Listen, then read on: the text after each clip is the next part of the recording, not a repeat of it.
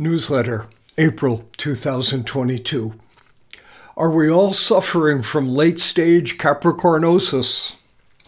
A couple of weeks ago, Michelle and I hiked up the most popular tourist canyon in the Anza Borrego Desert State Park near where we live. It wasn't exactly crowded, but we crossed tracks with 30 or 40 other hikers. Passing someone on the trail, it's my custom to say hi. Many returned my greeting, but I was struck by how many walked past us stone-faced and silent, as if we weren't there at all. Another example, sad example of the dreaded late-stage Capricornosis, I said to myself. Let me explain. Pluto entered Capricorn back in 2008, and it will be crisscrossing back and forth over the Aquarius frontier between March of 23 and November of 2024.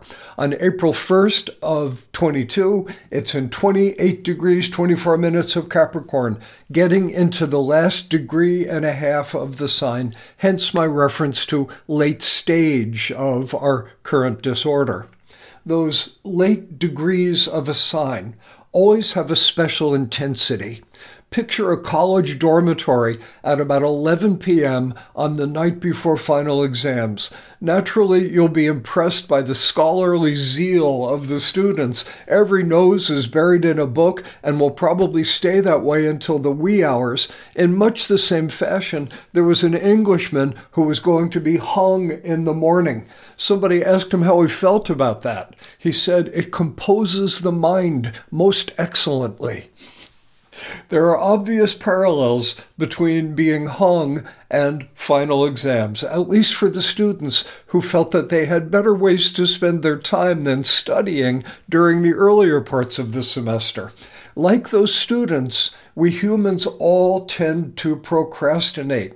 The trouble is that at some point, putting things off ceases to be an effective strategy. Laziness catches up with us, whether we are Bacchanalian students or Englishmen who have fallen out of royal favor. Had he thought about it, that Englishman might have at least run away in timely fashion. In either case, welcome to the great university of life where we are all currently enrolled.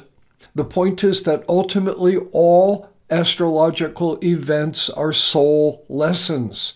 And just as with college classes, those doors are open for only so long. Final exams always come eventually. In the end, we pass or we fail.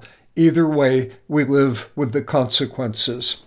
How has humanity been doing with this long passage of Pluto through the sign of the sea goat? Just as importantly, how have you been doing with it? Compared to the news headlines, individuals such as yourself are the wild cards. Personal responses to these big collective transits are invariably quite diverse. Some of us have undoubtedly done splendidly. And for some of us, well, let's remember that unfortunate Englishman. One archetype that has always been associated with Capricorn is the hermit.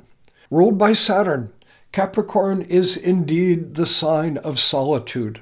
At the high end of possible responses, we see spiritual and psychological self-sufficiency, while at the low end of the evolutionary spectrum, we see simple loneliness, along with the various moral perils of isolation. That's why I opened this newsletter with the imagery of hikers who couldn't even grant another human being a glance or a grunt. One of the moral perils of isolation lies in dehumanizing other people in much the same way that we've dehumanized ourselves. That Capricornian cold front has been a long time coming. As COVID-19 began sweeping the globe in early 2020, Pluto had entered the final quarter of Capricorn. For a while, it was actually in a dramatic conjunction with Saturn itself, and suddenly the hermit archetype was everywhere. We all literally had to stay home, hide our faces behind masks, and figure out ways to avoid going crazy while in COVID-induced solitary confinement. Talk about Pluto and the sign of the hermit. As they say, you can't make this stuff up. How many of us were simply lonely? And how many of us harness the opportunities that this relative freedom from social entanglements and distractions created for us, turning it all into some kind of great work? Personally, I have COVID to thank for about 2,000 pages of new writing spread over 5 books. But it's not just about outward accomplishments like that. Let's take a moment to honor those invisible, inward great works that many of us have accomplished during these Capricornian final exams. Solitude can be an incubator for higher consciousness. Ask any yogi who's been meditating alone in a cave for the past few years. Let's also remember that one of Lord Pluto's major evolutionary functions lies in bringing the shadow to light. And by shadow, I mean every mucky, wounded, angry, faithless place lurking inside of every one of us. By eternal law, no spiritual or psychological problem is ever healed until it is recognized. Pluto's job is to create the possibility that those problems will be recognized. In that work, Pluto always succeeds. It reliably puts the shadow right up our noses. Then the rest is up to us. One dark shadow face of Plutonian solitude is a me kind of selfishness, as if no one else mattered except ourselves. Once again, COVID and Pluto teamed up to bring this poisonous dimension of late-stage Capricornosis to everybody's attention. For a couple of dramatic examples, just think of the spectacle of unruly airline passengers usually refusing to wear masks, or people who know they're infected and they're going out in public anyway, coughing on everybody. Less dramatically, think of human beings who seem to have lost the simple goodwill implicit in saying hello to one another. COVID-19 is an expression of Pluto and Capricorn, but the configuration is not just about the pandemic and the hermit archetype. Another classical archetypal association of Capricorn has always been the father. Although, as ever, nowadays it is best not to be too narrowly gender-specific about its expression. Still, the old days do provide us with a good launching pad. Think of what the father meant under the patriarchy. The strong man, the head of the household, the judge and the jury. Certainly decent men played that role sometimes and did their best. But there have also been those who abused these absolute powers, beating down their wives and their children, ruling with cruel, iron-handed tyranny, perhaps exploiting people sexually. Remember, Pluto always brings the shadow to light. In late-stage Capricornosis, let's just call it LSC from now on, we would naturally expect to see such old-style male dictators running amok. They are a classic expression of the particularly Capricornian dark father face of the Plutonian shadow.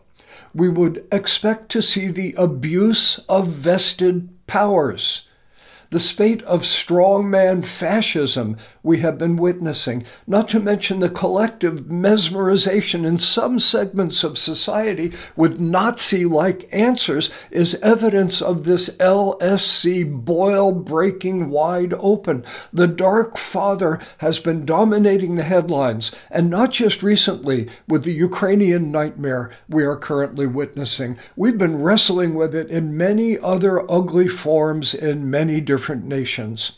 What about our own inner tyrants, strongmen, and fascist dictators?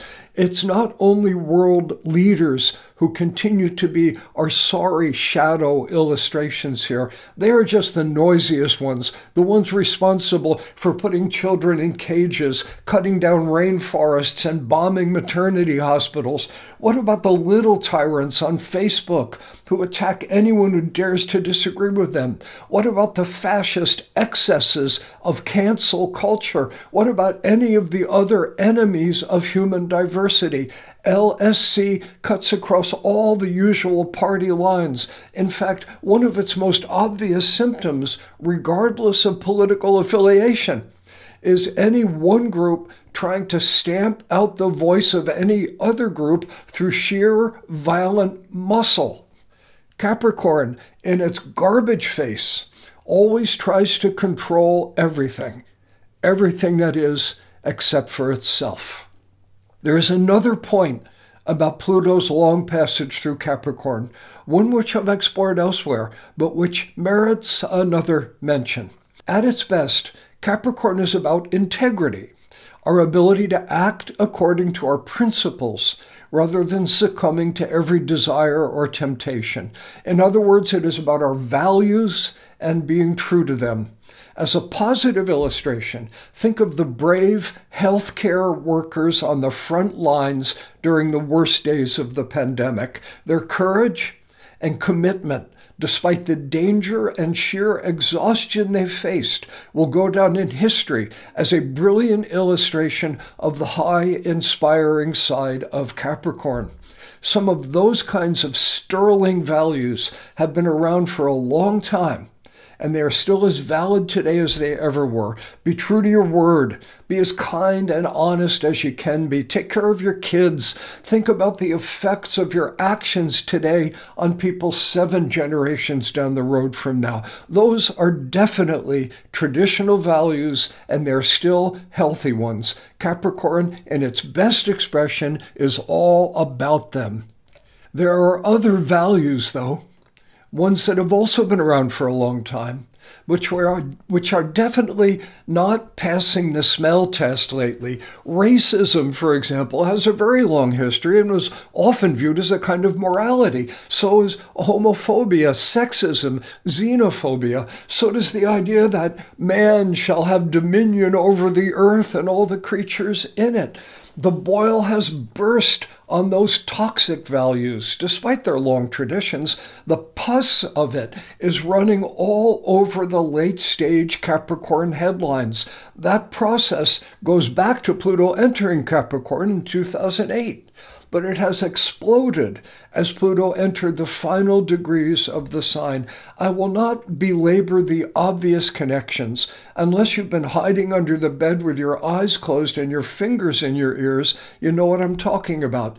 In my more optimistic moments, I think we are witnessing the death throes of racism, sexism, homophobia, xenophobia, and the notion that we can exploit the earth and its creatures forever with impunity. I hope I am right. In any case, the insanely violent uprising we have seen in defense of those rotten values is perhaps the essence of LSC, which is the disease of our times. A century ago, William Butler Yeats warned us of a time when the worst are full of passionate intensity, while the best lack all conviction. He was sadly prophetic in the first part of that line, but perhaps a bit too defeatist in the second. Remember those students on the night before final exams? They're cramming away, drinking instant coffee, trying to stay awake long enough to internalize the material they should have spent an entire semester learning. It's a crisis that they have created for themselves, of course, and it is exactly the same with humanity right now as we move into the final stages of Pluto's passage through Capricorn. As we saw back in our college dormitory, procrastination works fine until it doesn't.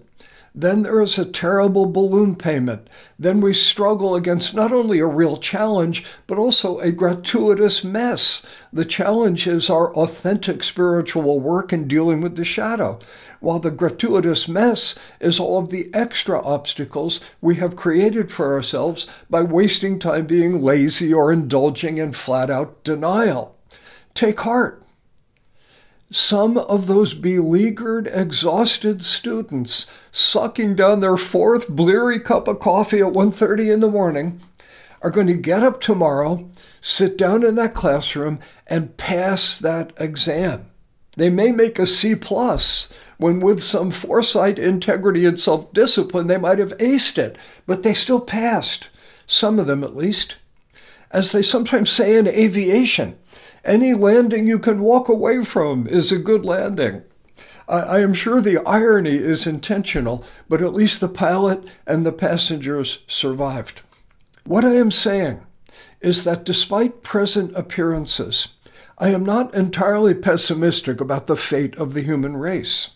What we are seeing on our television screens, or in the cold, blank faces of strangers who can't even muster a simple hello, is really just cosmic law interacting with the usual foibles of our species. It's the same old song, in other words, just manifesting in a specifically Pluto in Capricorn style. Now, Pluto is always somewhere, and so these Plutonian lessons are always with us in some fashion. They're never simple. They always push us towards our ragged emotional edges, especially as the final exams loom, which is to say, as Pluto approaches the end of any sign. Given the difficulties they present, even when we're trying to do our best, we still make mistakes. Worse, we will sometimes shut our eyes and pretend that the lessons aren't there at all. As my psychotherapist friends are fond of saying, denial is not just a river in Egypt. Every single one of us has felt defensive from time to time. What could be more human? And every single one of us has been tempted by the false comfort that denial promises. The part of you that sometimes does better than that is sacred Pluto. And the part of you that falls short, well, that's the part of you that is currently suffering from LSC. I have never heard people complaining about how their birth charts are too easy. What's true for individuals is true for humanity as a whole. These are lessons humanity is currently learning, or more accurately given a shot at learning. So naturally, on the collective level, we sometimes get them wrong. But when we do get them right, it's because enough individuals got them right and tilted the scales in the healing direction. You may feel that you have no power over what Putin is doing to the Ukraine, for example, but you do have some power over the underlying human processes that are manifesting in that Holocaust. They are nothing but the sum total of all human thought. You're part of that, and so are the decent Russians. So far, we humans have always managed to walk away from the landing bloody but unbowed. That's why we're still here. The next year or two will complete the LSC story. Although a better way to say it is that we humans, singly and collectively, will complete the story. It is ourselves, not time, not the planets, that will write the ending of the tale. And in any case, we are clearing the decks for the next big chapter of the human story, one in which we will face an entirely different set of issues. Pluto touches Aquarius on March 23rd of the coming year, entering that sign for the first time since it kissed Aquarius goodbye on Christmas Eve, 1798.